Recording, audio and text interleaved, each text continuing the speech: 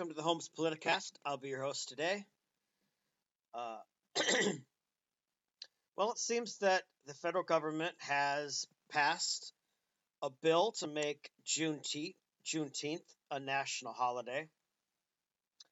For those who don't know, Juneteenth celebrates the end of slavery. What happened was that many of the southern states did not recognize the Emancipation Proclamation and the 13th Amendment, which abolished slavery. And Juneteenth is when Texas was the last holdout, and they finally surrendered surrendered their slaves and abolished slavery in their state. And so that was on June 15th. And so they started celebrating in pockets around the country.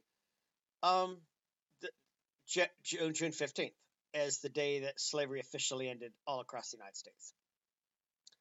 Over the years, it's become more and more popular. Like, I really didn't hear about it until I was in my 30s, was the first time I had heard about it.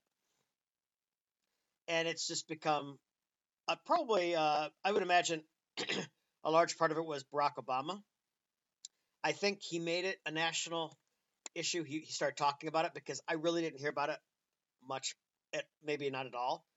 And I could just be ignorant. It may have been around and I just wasn't paying attention.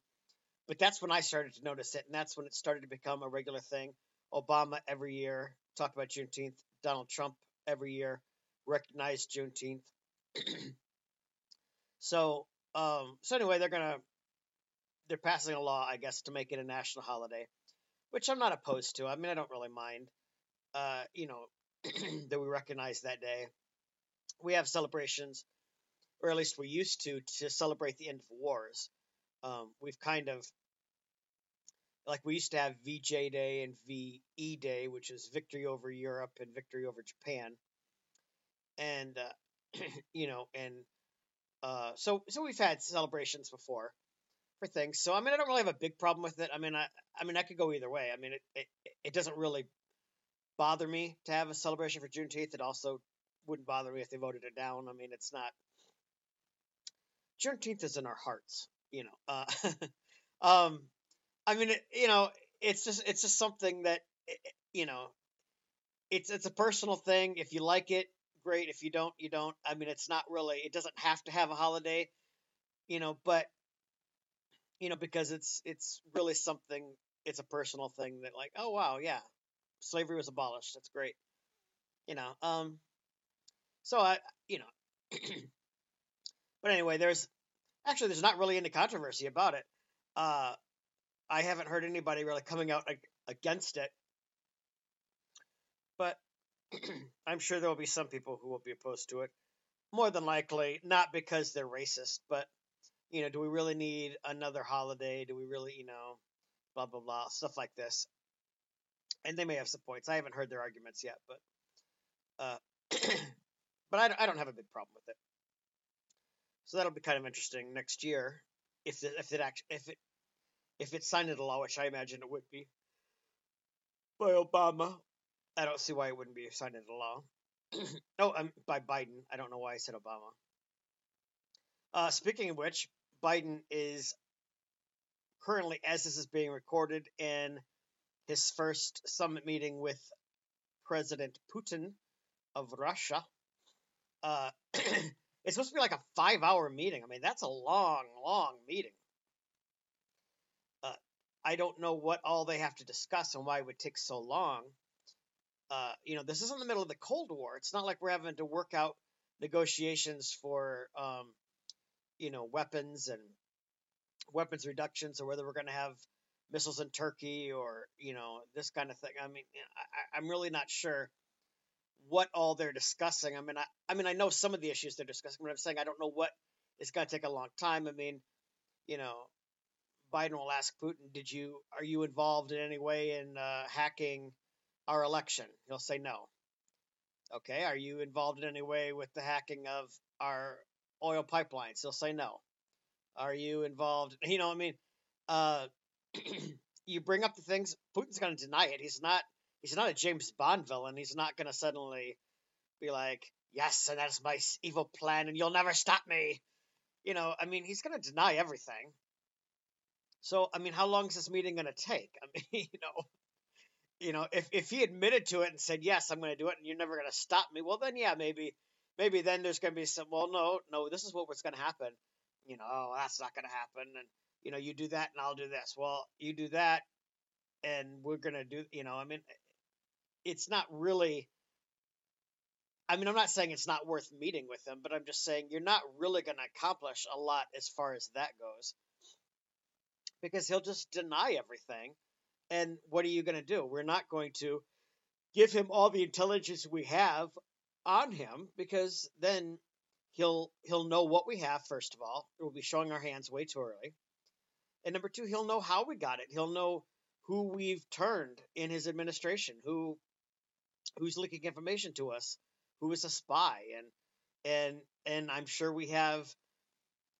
I mean, I don't know what it is. I'm just saying. I'm just throwing these things out here. I don't have any information, but I'm just saying, that we might have his office bugged, or we might have satellites over his house recording information, or recording, videotaping him, or any number of things that we just don't want him to know that we're spying on him that closely.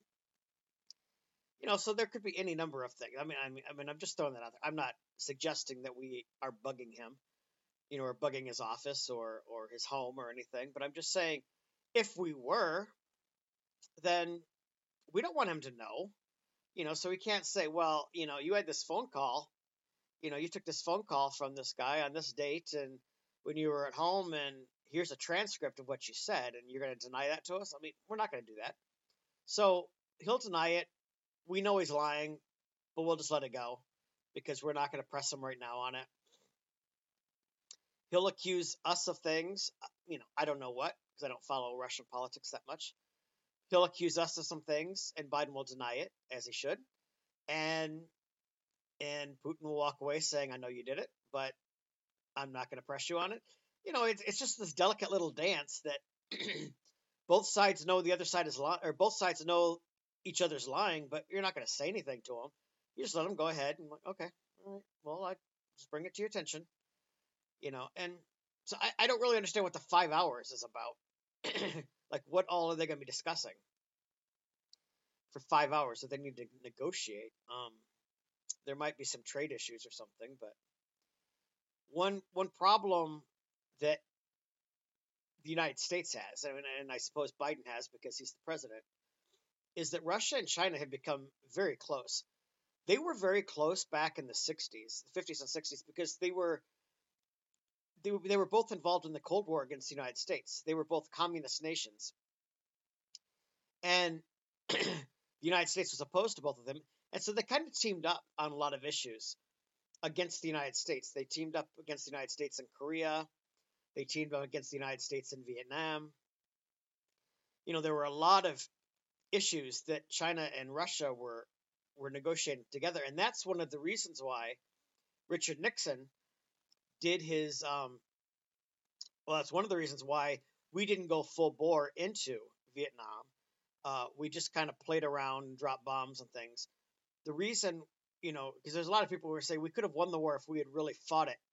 Well, the reason we didn't really fight it is because we were afraid that China and Russia would back the northern Vietnamese. They already supported them, and they were giving them some weapons. But if Russia and China send in troops to fight in Vietnam, it would have overwhelmed the United States. There's no way the United States would have been able to fight off the North Vietnamese and the Chinese and the Russians. So we really didn't want to escalate the war too large. It was the Vietnam War was pretty dumb anyway, because there really was nothing we could do. We weren't going to win the war the way we were doing it, but it was just prolonging the war. But at the same time, if we started dropping massive bombs, if we sent in all of our troops, went all in into Vietnam, then Russia and China would have ganged up and either attacked us in Vietnam, or they could have attacked us in other places, but said, well, the United States is busy fighting that endless war in Vietnam. We'll take over West Germany, or we'll invade, you know, whatever, Poland, or, whatever country. And the United States can't do anything because they're spending all of their money in weapons in Vietnam. So what Nixon did was he brokered two agreements. He went to Russia, or went to the Soviet Union, which was the first U.S. president to do that. And then he went to China, or vice versa. He may have gone to China first and then went to the Soviet Union. But regardless, in 1 year he did both. And one of the ideas of that was to play both sides against the middle. China, he whispered in China's ear about how Russia really can't be trusted, and and we're making friends with you, and we're going to include you in the World Trade Organization, and we're going to do business with you, trying to win them over and scare the Russians into thinking that China was going to start partnering with the United States. And then he went to the Soviet Union and told them the same things about China. And that made China very suspicious about, was Russia going to, betray us and start, what's going on over there.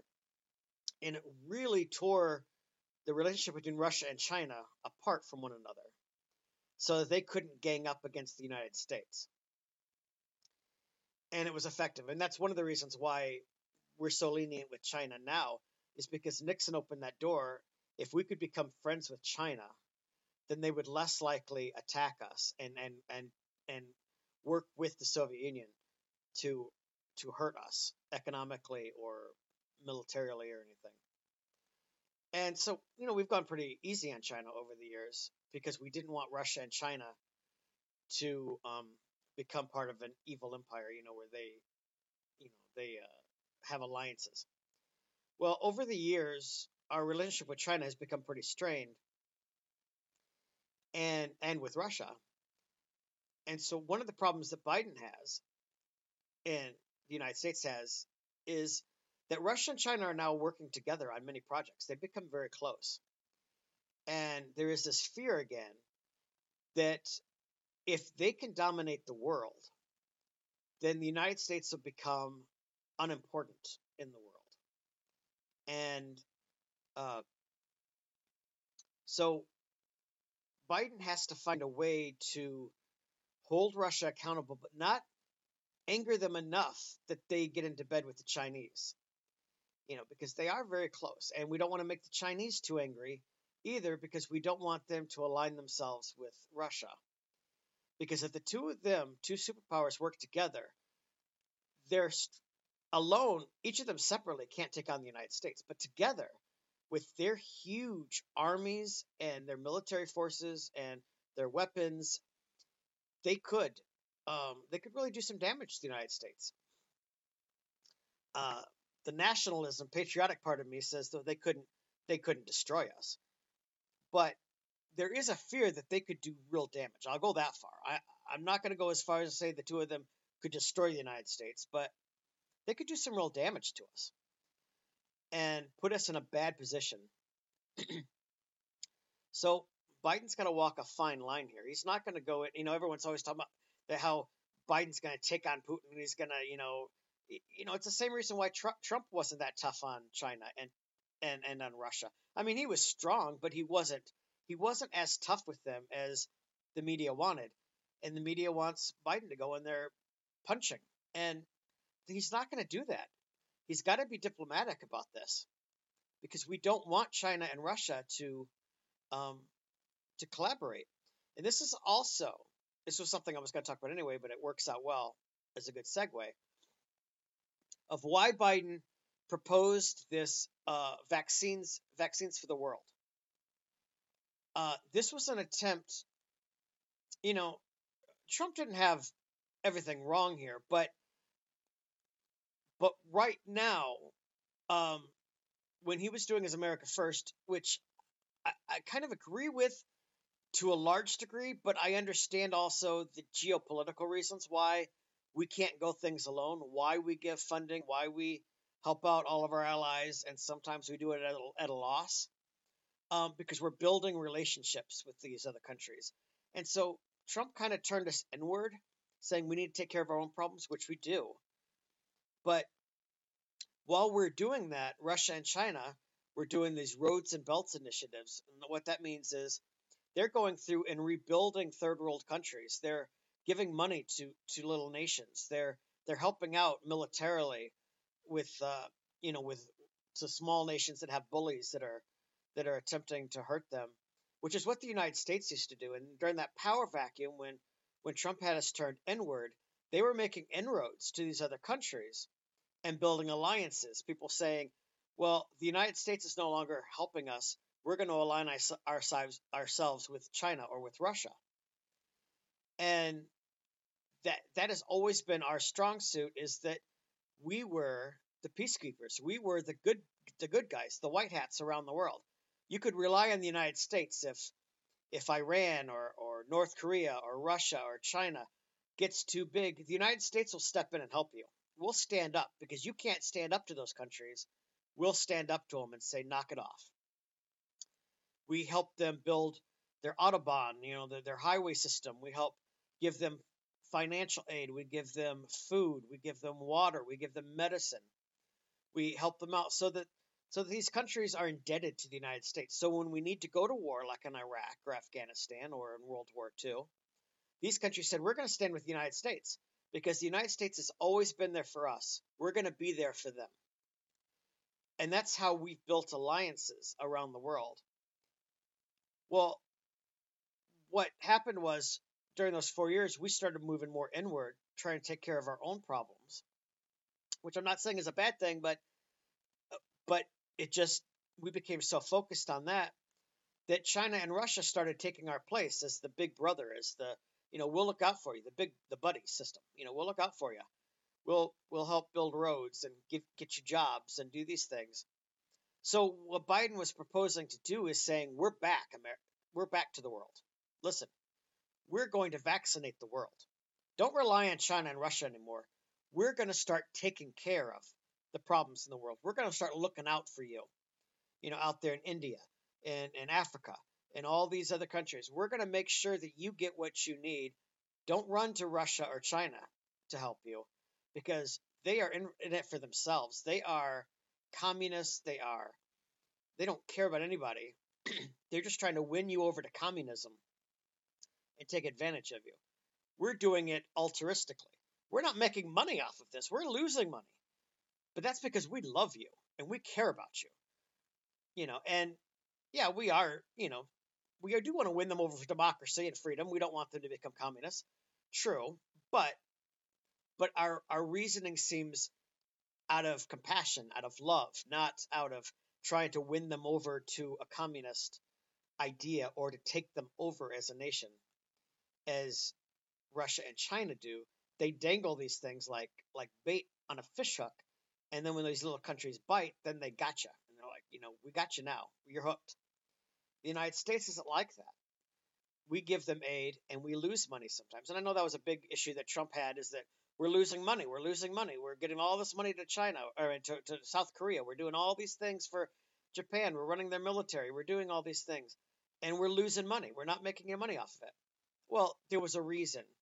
And I agree to a certain degree. I mean, there are certain things like I don't see any reason why Japan can't have their own military now. There are issues I agree with Trump, but sometimes he missed the big picture that we were sometimes going at it at a loss, but we were building public relations.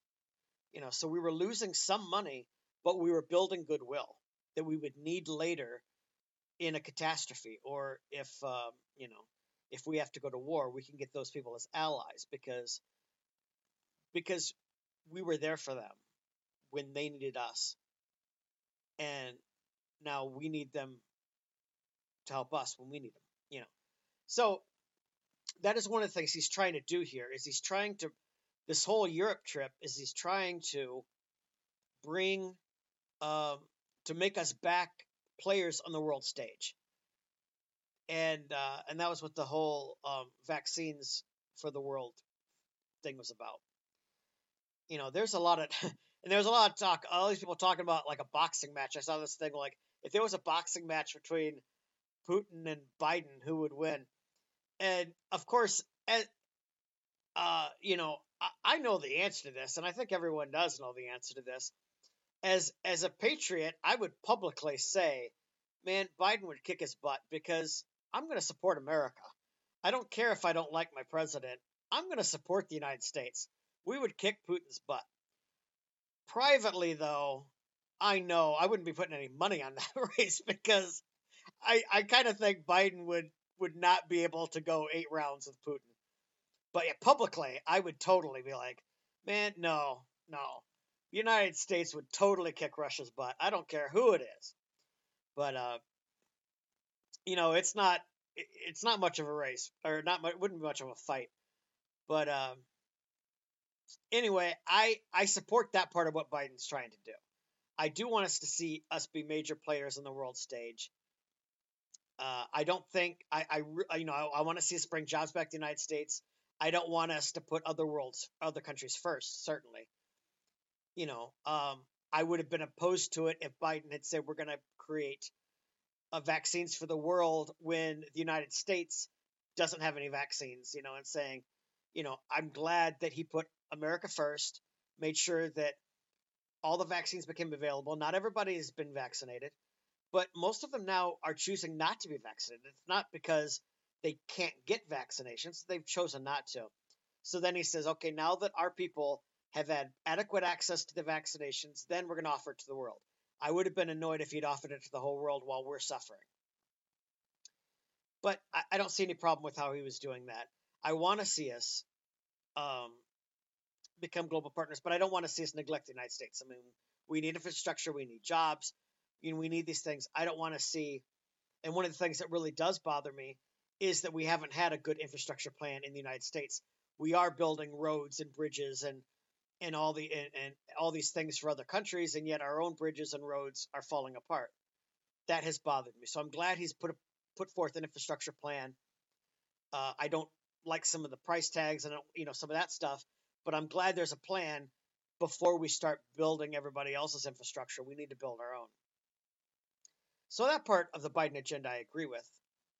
So, but it's really interesting. But it is going to be tough because we've got to try to pull Russia and China not against each other, but we got to start pulling them apart a little bit because they're becoming too big of a world power, and we can't have that.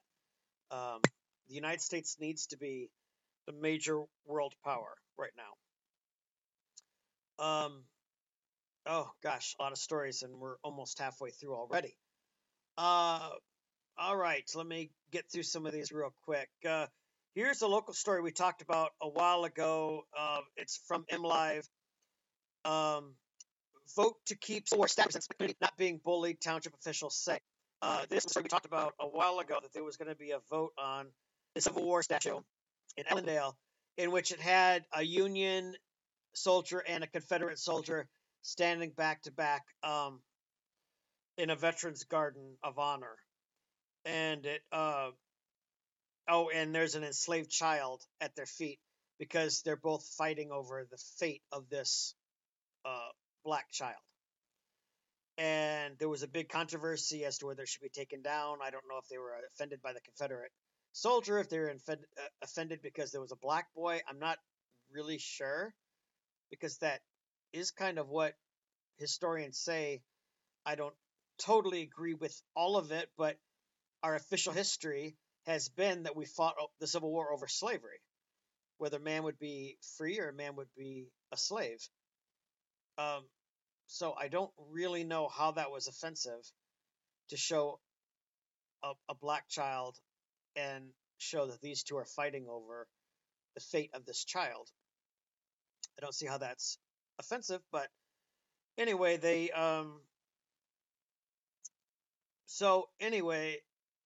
had a vote, and it was a split vote in Allendale. I don't know what that means. It doesn't give me the number.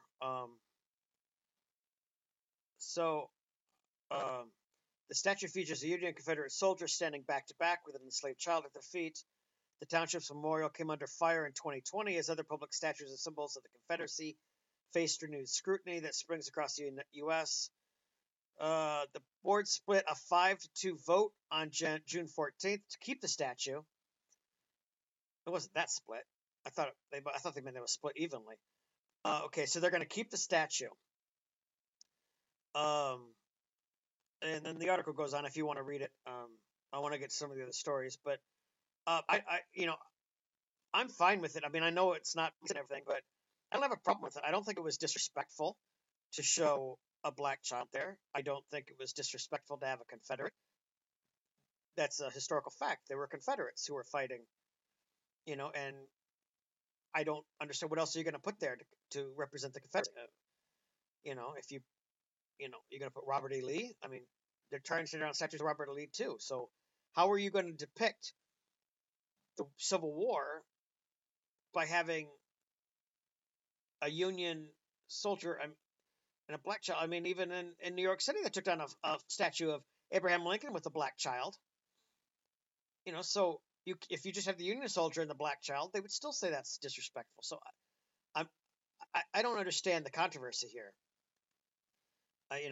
If you disagree with me, please go ahead and say so. But enlighten me. But I don't see what the big deal is. I mean, you may as well take it out of our history books about the Civil War. I mean, I just don't see the controversy here about showing, there are no Confederates. Michigan was part of the Union. We were part of the Union. We were part of those who were opposed to slavery. It's not like we have a bunch of Confederate soldiers buried in our cemeteries, and we're putting Confederate flags on their grave and honoring all the Confederate dead that are buried in the cemetery. It's a Civil War statue showing division between the states, represented by the Union soldier and the Confederate soldier. So I didn't see any problem with it at the time. I didn't see any controversy. And if they took it down, it wouldn't change my life at all. I wouldn't even know if I didn't read about it. I wouldn't even know if they took it down. But just personally, I don't see the big deal about it being there. Okay, another story. This one from Wood TV 8. Whitmer bans use of government funds for conversion therapy for minors. This one actually is. I agree with this, even though but I need to qualify it. First of all, I don't think the government should be paying for it. That's the first reason I agree with it. The government shouldn't be paying for conversion therapy. The taxpayers shouldn't. That's the libertarian part of me. It says we shouldn't be paying for it.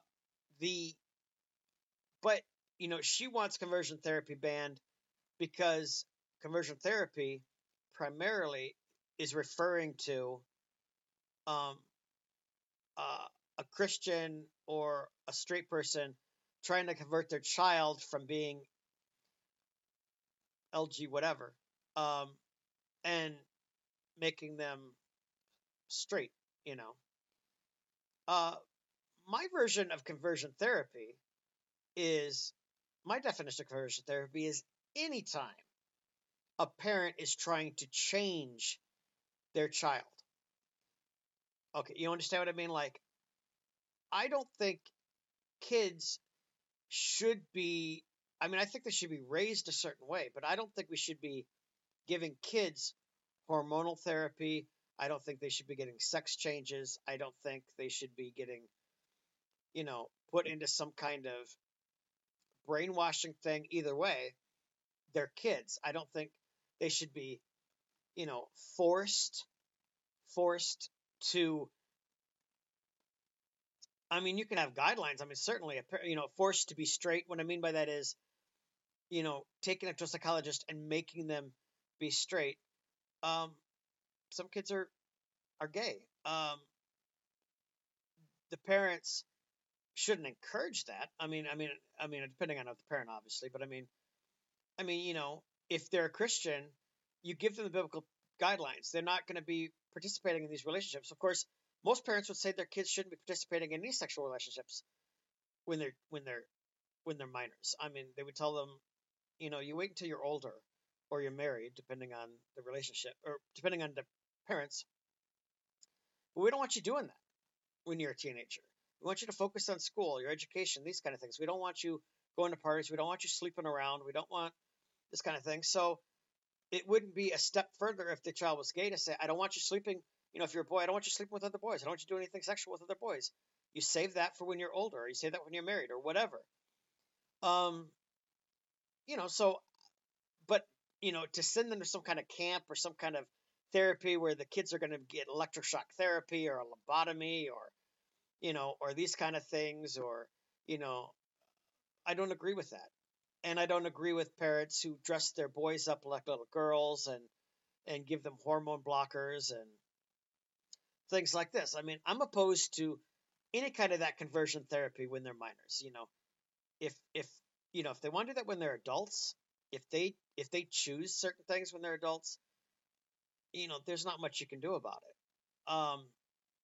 But when they're kids, I don't think parents should be forcing it upon their kids. Now, like I said, a parent can discipline their child, or not discipline. I mean, have rules for their child and say, look, I don't want you engaging in this kind of behavior. That's totally understandable. But I mean, to send them to some camp where they're being lobotomized, or where they're being electroshock therapy, or these kind of things, trying to force away the gay out of their system, or or punish them for having thoughts that are you consider immoral or abnormal. I don't agree with that. So I don't think she goes far enough. I don't want government funds I don't want any kids being forced into some kind of conversion therapy. Set guidelines for your children, and when they become 18, you hope that you did your best. But when they're minors, the parents should not be forcing them into this kind of therapy, or trying to mold. I don't know what the word would be, but forcing, I guess, is the right thing. Not trying to mold them or help them, but when you're forcing them, you will not think this way. You will not act this way. You will conform to what we want you to be. You will wear a dress. You will go by this name. You will, you will be punished if you know, whatever. If you, you know, I don't know, if you speak with a lisp or something, we're going to punish you. You need to act manly, or you need to. So I'm opposed to that conversion therapy for children. Um, I just think, I mean, if you're a Christian, I think I'm a Christian, so I'll just say, if you, Jesus is the only way that these people are going to be changed. Um, I just don't think any kind of electroshock shock therapy or puberty blockers or anything is going to change them. I mean, it might hurt them in the long run, but it's not going to change them when they turn 18. They're going to be who they want to be anyway, and they're going to resent you for what you did. Um, so anyway, that's my thing about Whitmer. Let's see now. GM. Let's see how much time we have here. Okay, it's got about 10 minutes. GM is going to be spending more money on electric vehicles and add 2 battery plants. This is from Wood TV 8 also. So General Motors will raise its spending on electric and autonomous vehicles and add 2 U.S. battery factories as it gambles that consumers will eagerly switch from gasoline to the new technology. The announcements Wednesday came as crosstown rival Ford said its entire Lincoln luxury brand lineup would be electric or gas-electric hybrid by 2030, including 4 fully electric cars. Here we go with capitalism. This is exactly the capitalism breeds invention. One company says they're going to do this, now everyone else wants to jump on the bandwagon, and they're going to try to one-up each other, and this is how we get progress in this country. So it looks like we're heading toward electric vehicles. We'll still have gasoline vehicles for a while, but we're going to be moving toward it, and it won't be a long time before gasoline vehicles go the way of VCRs and the horse and buggy and phonograph records and things like that. so yeah, we're really starting to grow and innovate, which is exciting for me because it seems like we've become very stagnant the past 30 or 40 years. Like there's been slow progressions in technology, but we haven't seen, I mean, in technology like phones, there's been a lot of growth. But as far as cars, we still basically had the same kind of vehicles since we've had since the 70s, since we got rid of the catalytic converters and started doing more fuel efficiency vehicles. There really hasn't been a lot of change in that in 40 years since the late 70s.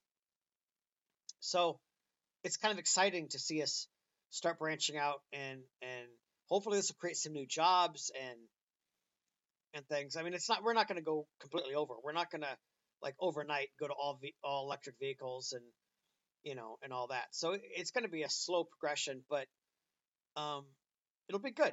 It'll be good because what will happen is we'll start seeing the electric side building up, and so the people who have jobs like in the uh, coal industry and the gasoline industry and oil industry aren't going to suddenly lose their jobs. There'll still be those for a while as we're building up new jobs, and so some of those people will be able to transfer over.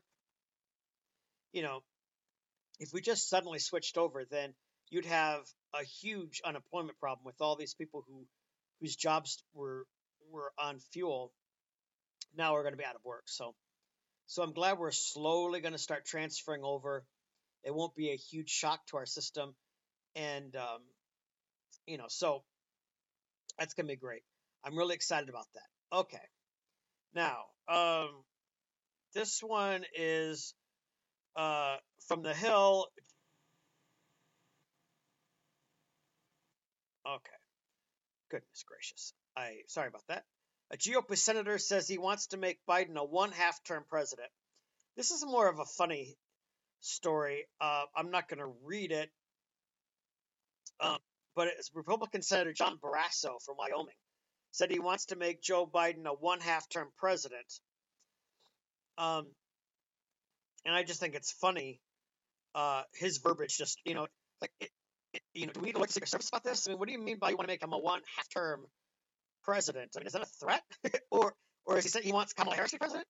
I mean, I read that and I just thought that's just ridiculous. What he's trying to say, though, is that he wants the House and Senate to go Republican in the midterms so that Biden doesn't accomplish anything in the second term. So he's just president in name only. That's what I mean by half-term president, I guess. It's dumb verbiage. It's really stupid, but and it just sounds dumb. Like I want to make him a one half-term president, but I'm not sure that'll happen. The House might go Democrat. I mean, the House might go Republican. Traditionally, it has. Uh, Americans don't really like one party rule in Washington. So usually in the midterms, the House flips from so all the Democrats control everything right now. So typically the House will flip. In this case, it would go Republican, so that one party doesn't control everything. It doesn't always happen, but typically that's what it is. And most pundits are predicting that the House will go Republican. The Senate, I don't know about. It's kind of a hard one to predict because honestly, I really thought that the Senate race was going to be a lot different in the last election. There were a number of races that where incumbents were running that it didn't look like they had much of a chance of winning, and they won. So I don't know. The media is saying that the Republicans will have a hard time taking back the Senate because of the races that are the Democrats who are up are not vulnerable, and and all this. I don't know, but they were saying the same thing about 2 years ago that it looked like there was going to be a huge blue wave, and the Democrats were going to have a super majority in the Senate, and that didn't happen. So I don't really know what to believe about that. So I don't know, but we'll see. We'll see. But the truth is, they haven't actually got a lot accomplished, even controlling the House and the Senate and the presidency. They got a few things early on, but it seems like they just devolved into infighting, and nothing really seems to be getting done. So I don't know if it really make much difference either way. Um, so lastly, one of our favorites here, Greta Thunberg, is back in an article from The Hill also. And it says Greta Thunberg made fun of world leaders for prioritizing steak and lobster over global climate crisis. Well, that's a child for you. While other people are doing the work, she just makes jokes and laughs. I mean, what is she out there doing? She do another speech somewhere? I mean, that's really made a lot of impact. As the G7 The Weekend Summit concluded, Greta Thunberg was not pleased that the 7 richest leaders of the world were feeding on lobster and steak when she hoped they would be prioritizing conserving the planet. My God! What, did she expect them not to eat? They're supposed to fast the entire time? The young lady took to Twitter to signal her disapproval, sarcastically saying leaders have done a great job spending money on fossil fuels, that they earned a steak and lobster BBQ celebration at their G7 resort. Thunberg tweeted, "The climate and ecological crisis is rapidly escalating. G7 spends fantasy amounts on fossil fuels as CO2 emissions are forecast for second biggest annual rise ever," Thunberg said. "This calls for steak and lobster BBQ celebration while jet planes perform aerobatics in the sky above the G7 resort." Man, she's just mad because she wasn't invited to be the main speaker. Doesn't she take the plane when she comes to America? What, she take a little sailboat? I mean, come on. She takes a plane when she comes over here, and she's doing celebration. She went to a dinner at Obama's White House and all kinds of stuff, and oh my goodness. She's making out like a bandit. She's not in school. She just spends all of her time traveling around, doing all these visits and having nice dinners and everything, and then complains because they're out there doing it. She's just mad because she's not a part of it. Oh, good Lord. Anyway, that's our show for today. I hope everyone has a fantastic week, and we'll see you right back here on the Holmes Politicast. Bye, everyone.